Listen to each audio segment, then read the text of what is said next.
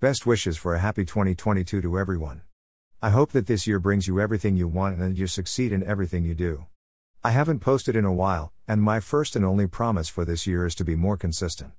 I'm not going to leave you hanging, smiley face. I have no New Year's resolutions. Why?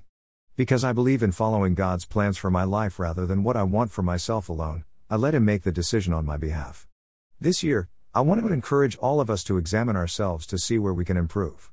Let us take steps to improve ourselves, not for the sake of others, but for the sake of ourselves. In this year, be positive. Show love to yourself. Get rest. Pray more and earnestly. Be calm. Respect yourself. Treat yourself. Let us strive to be the best versions of ourselves this year and in the future. I'll talk to you soon.